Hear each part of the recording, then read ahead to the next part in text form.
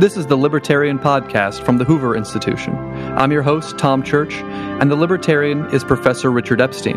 Richard is the Peter and Kirsten Bedford Senior Fellow here at the Hoover Institution, the Lawrence A. Tisch Professor of Law at NYU, and a Senior Lecturer at the University of Chicago.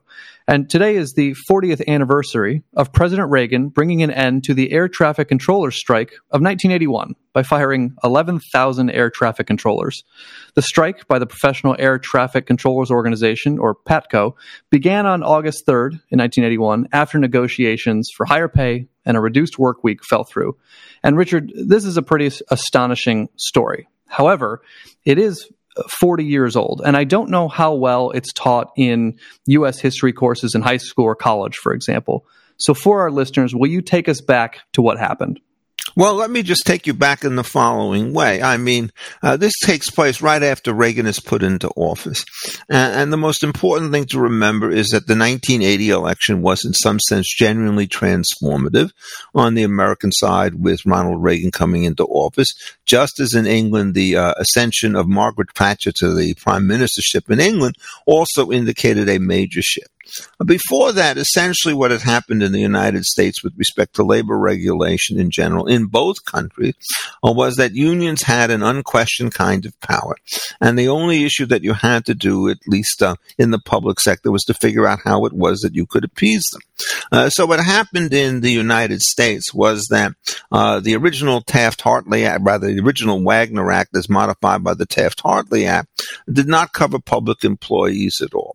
And this was because Roosevelt, on this issue being somewhat of a conservative, had the view that the entire system of striking doesn't make any sense with respect to a public union because it turns out that you do not have an employer on the side who's prepared to put up some kind of a fight against the workers on the other side. And what happened was, after a while, that became changed, and more people were added into the protections of union. And what it did is it then created a system quite different from that in England, but every bit as deadly, I think, of collective bargaining. So the English system was that there were no contracts whatsoever, so that wildcat strikes could take place at any time. And the miners were perhaps the most dramatic illustration because their position where it was, if it's in the ground, we could dig it out, cost or whatever it takes to do it. Benefits are utterly irrelevant to the calculation. Things will go ruined. In the American side, the way in which this thing started to work is a union says, look, we are the dominant union here. We are the exclusive union here. If you can't essentially make an agreement with us, we can go out on strike. And with respect to a public service, this is, of course, unthinkable.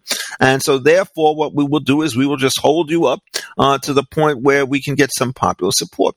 Reagan coming into office was a lot younger than 8 years later when he left, and he decided to call their bluff. And the way in which he did it, he says, okay, this is the terms, and if it doesn't happen, what I'm going to do is throw you guys all out and quit and go and hire a new set of controllers in order to deal with this. It was a completely audacious move because it's not very easy to figure out how it is you're going to cover for these workers. I think they used military personnel or some other people whom they dragooned into the service. There was always a queue to get into line for these kinds of positions, so they patched together a system, and by heaven, it worked. And I could remember at the time myself and several of my friends talking and said, this is a total transformation of the way in which America has looked. For the first time, we had a president who did not blink when there was a public union. And for the first time, the skies did not fall when that happened. So there is a permanent transformation about the way in which unions and other kinds of political organizations are going to deal with the state. And so all of a sudden, Ronald Reagan, who is dismissed by many people as this sort of harebrained lunatic, a unworthy successor of a crazy Barry Goldwater, actually had proved that certain kinds of conservative, tough principles had worked. And at this particular point, it kind of changed the entire dynamic by the way in which he was looked at in office, at least for the first term. And what was the consequence of this? Well, it certainly wasn't negative. In 1984, he's running against a perfectly respectable Democratic candidate who was not wounded the way in which Jimmy Carter had been by inflation and lots of other difficulties, Walter Mondale. And I think he won 49 states and almost swept the board. The only state he didn't carry was Mondale's home state. So this was essentially a real high watermark. But what you learn in politics, and my initial observations will stop here, is nichts ist beständig als der Wechsel was the way it was put to me in German. Nothing is permanent except for change. So the thought that somehow or other you would see Joe Biden or Barack Obama or even Donald Trump attempt the same maneuver if faced with public union seems to be highly remote. It turns out that toughness is a very difficult attribute to retain, and so there's a kind of a slip back to normalcy. There was a nice piece by Walter Mead this morning in the Wall Street Journal saying, we got Reagan to get us out of the 70s. Who's going to get us out of the current morass? And he just could not identify a figure. So it is a great tribute to Reagan, I think, but it is a sign of how difficult it is in these days to retain that particular fighting spirit against public unions, and in this case, private unions in the United States where their power is greater than it's ever been. Just one observation. The Biden administration decided Amazon needs to have a new election because of quote-unquote coercion. You can see which way the government is moving today. And before we get into talking about private sector unions, I do want to ask about the Taft-Hartley Act, which affected public sector unions, federal public sector unions. No, that Taft-Hartley was only private. Only private. Yeah, so, in 47. So how are public sector unions regulated today differently than private sector unions at the federal level? It's a great question, and let me put it to this way. All public unions in the states are essentially governed by something like the Taylor Act, which was put into place in New York in 1962, 1963. And the precedent for that was indeed a federal action, but it was not a statute. It was an executive order in January of 1962 put into place by John Kennedy. And what he said is, on certain limited topics, I'm prepared to negotiate with unions on the grounds that I think public workers have the same kind of entitlements as private workers have. So that got the unions inside the door. Then it was imitated by all of these state statutes, many of which have come into challenge more recently. And the basic treat there is, yes, you're public workers. You're essential workers. Some are, some aren't. And so what happens is the quid pro quo is you can unionize, but you have to agree to arbitration. You cannot go out on strike.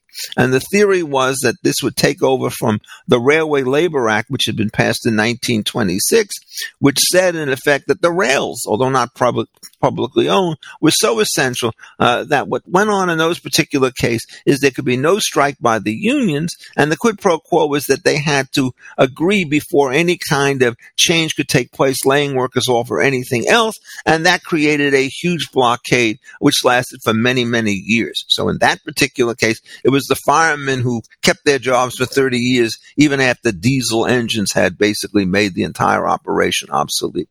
Once it came on the state side, the unionization was clearly there, but two things started to happen. One is there were wildcat strikes, but there was no Ronald Reagan to fire everybody. Governors are a different breed in terms of dealing with these things. And secondly, it turns out that the political processes were such that the unions were instrumental in making sure that their favored representatives got key places in government, got elected to public office. So it was the kind of nightmare that Roosevelt had actually imagined in the 1930s. You had essentially the public unions on both sides of the bargaining table, which created all sorts of difficulties, and it created a lot of problems for minority workers. And so when we had the Janus case a couple of years ago, all of a sudden you see where the dam starts to burst, namely that dissenting public union workers are all of a sudden given a First Amendment right to opt out of that particular system, even though the union still retains a duty to represent them, because the pressures got so great. It was always a mistake. I'm a Calvin Coolidge man, as you know, and if you remember during the police strike in 1919 in Massachusetts, he took the general kind of position, and nobody strikes in the public, period. And when he had a strike, he also used force in order to break it up, in that case by policemen when he was governor. So this is a long tradition. And what you learn about this is you never create public unions. What you learn about private unions is that the Taft-Hartley Act and the Wagner Act before they were actually a mistake. Mandatory collective bargaining is not an instrument that works. In the private sector, it erodes because many firms start to go non-union. The unions can't even deliver to their so-called members. But in the public sector, since there's no new entry for a school district and things like that, public unions tend to decline much less rapidly than in the private sector. So today, you've got about 6.1 or 2% of private workers in unions compared to about 35% back in 1954. But on the public side, it's probably down from its peak. But if it's down from its peak, it's still around 40% instead of 45%. Scott Walker, when he was governor of Wisconsin, did something as close to what you saw Reagan do today, when he basically stonewalled and refused to capitulate to the teachers and other public unions. So it can happen that you can resist them, but you also can get voted out of office because Walker faced huge retribution from union forces. He could not retain his governorship. I think he won once and then lost again. It is an object lesson as to the fact that if you wish to take down a union, you have to be prepared to take yourself down as well. So some quick statistics on the actual strike, because I think it's so fascinating that it started on August 3rd. On August 4th, of the 13,000 air traffic controllers who had gone on strike, only 1,300 came back. And the next day, August 5th, when they didn't come back to work, President Reagan fired them and barred them from all future federal service. What kind of lessons are we learning from this? Do you think that there are any public sector unions that could compare to this, that we could ever see something like this? I mean, Richard, is this how we get rid of the TSA? They go on strike and we can actually fire them? And are there any presidents? You honestly don't believe that? Look, I mean, Joe Biden is probably a more pro-labor president than was Barack Obama. And it turns out that the word union and jobs are basically joined at the hip. So every time he starts to talk about a particular program in which he's going to expand, let us say, green values, what he's always going to do is to create more union jobs. So even though there are serious cases in which unions are in opposition to the president, most notably in connection with pipeline construction, where he is trying to squeeze out as much as he can from pipelines and from fracking and so forth, where the unions are bitterly opposed to him, and in my view, rightly so. If he thinks there's an area where he wants to have a major new program, he wants to make sure that it has a built-in union component. That was also true of Barack Obama in 2009 when he wanted to do the various kinds of trade protection. First section in there was if you could protect the collective bargaining by whatever means, and you are duty-bound to do so. So for the Democrats in party, I mean, I think the answer is that collective bargaining is so much a fundamental shrine-like proposition that it's unthinkable. On the Republican side, I think there's deep kind of skepticism. But it takes a very extraordinary kind of Republican to say, what I'm going to do is fundamentally attack the institution. What most Republicans are prepared to do is say, I'll give you half as much as a Democrat will do, which often invites demands which are twice as large as they previously were. And so I do think public unions are to some extent on decline, but I think it's very slow. I think it's capable in some sense of reversal. What really hurts unions in the private sector is you don't have the mass production kinds of industries and the low rates of turnover and the protection of a tariff wall, which makes it possible to organize workers for the long run. The moment you've got competitive rates in most industries, it turns out that there's no union monopoly that you could extract except in the very limited circumstances, so-called quasi-rents. A miner essentially may have a mine may have a particularly good position, and a union could try to get most of that, but that's a small part of the overall kind of publication. There's international trade on the one hand. People are much more likely to job hop today than they were in previous times. People like to work on a part-time basis.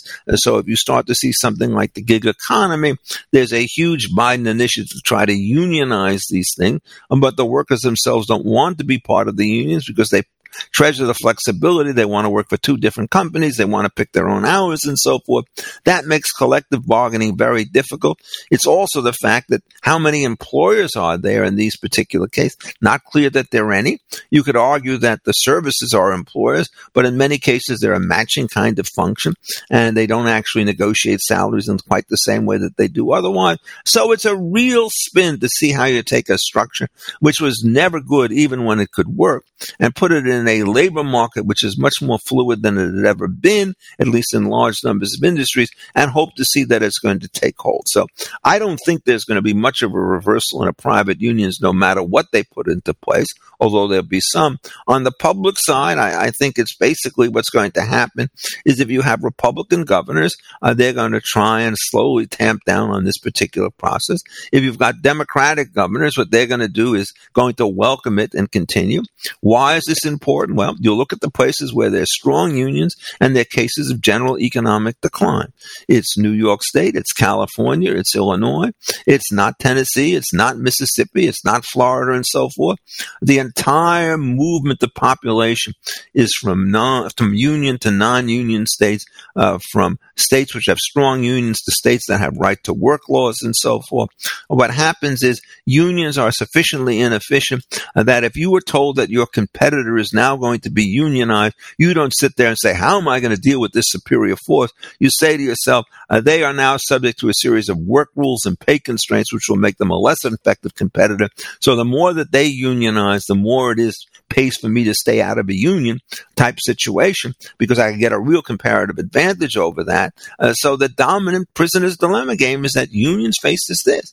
If the other guy is unionized, you don't want to be unionized. If the other guy is not unionized, you don't want to be unionized. So no matter what the shape of the competition, you'd always want to be out from the union kinds of restriction, which is why it is in quiet and confidential polls, anti-union sentiment is about 99% amongst employers. The odd cases are where somebody is unionized, can't get away from his own union, and all of a sudden he's in favor of unionization of his competitors. He'd rather have an equilibrium at the lower level than being driven out of business altogether. So I'd like to end asking about the school year coming up because, I think most people are expecting students to be back in class. Here in California, students weren't back in class for the majority of the year, but Delta variant has popped up, and now we're seeing the return to mask mandates and cases exploding. So my question to you, could governors do what Reagan did if teachers' unions decide not to go back in class in person? I mean, there are some teachers' unions still that will not mandate that their teachers receive vaccines. Look, this is a much more difficult question because there is no health and safety issue for workers with respect to the strike that took place at the air controllers. In this particular case, it turns out that we get such conflicting systems and signals from the CDC, which seems to have covered itself in uncertainty and disgrace, that somebody could say, look, I mean, these guys are actually right. You can't go back into a classroom. One of the things that's ironic about the Biden administration and everybody else is that we thought that, if you have a vaccine, you don't need to wear a mask and you don't need to social distance. Every recent pronouncement that I have seen says there is no dispensation from the masking requirements and the social distancing requirement because you're fully vaccinated no matter what your age. And in fact, one of the things that's rather frightening about this is that the whole question of natural immunities, which may well be a huge part in this overall picture, is generally underplayed. So nobody's going to even try to figure out whether or not amongst the unvaccinated people, some have acquired with asymptomatic fashion natural immunities and others have not.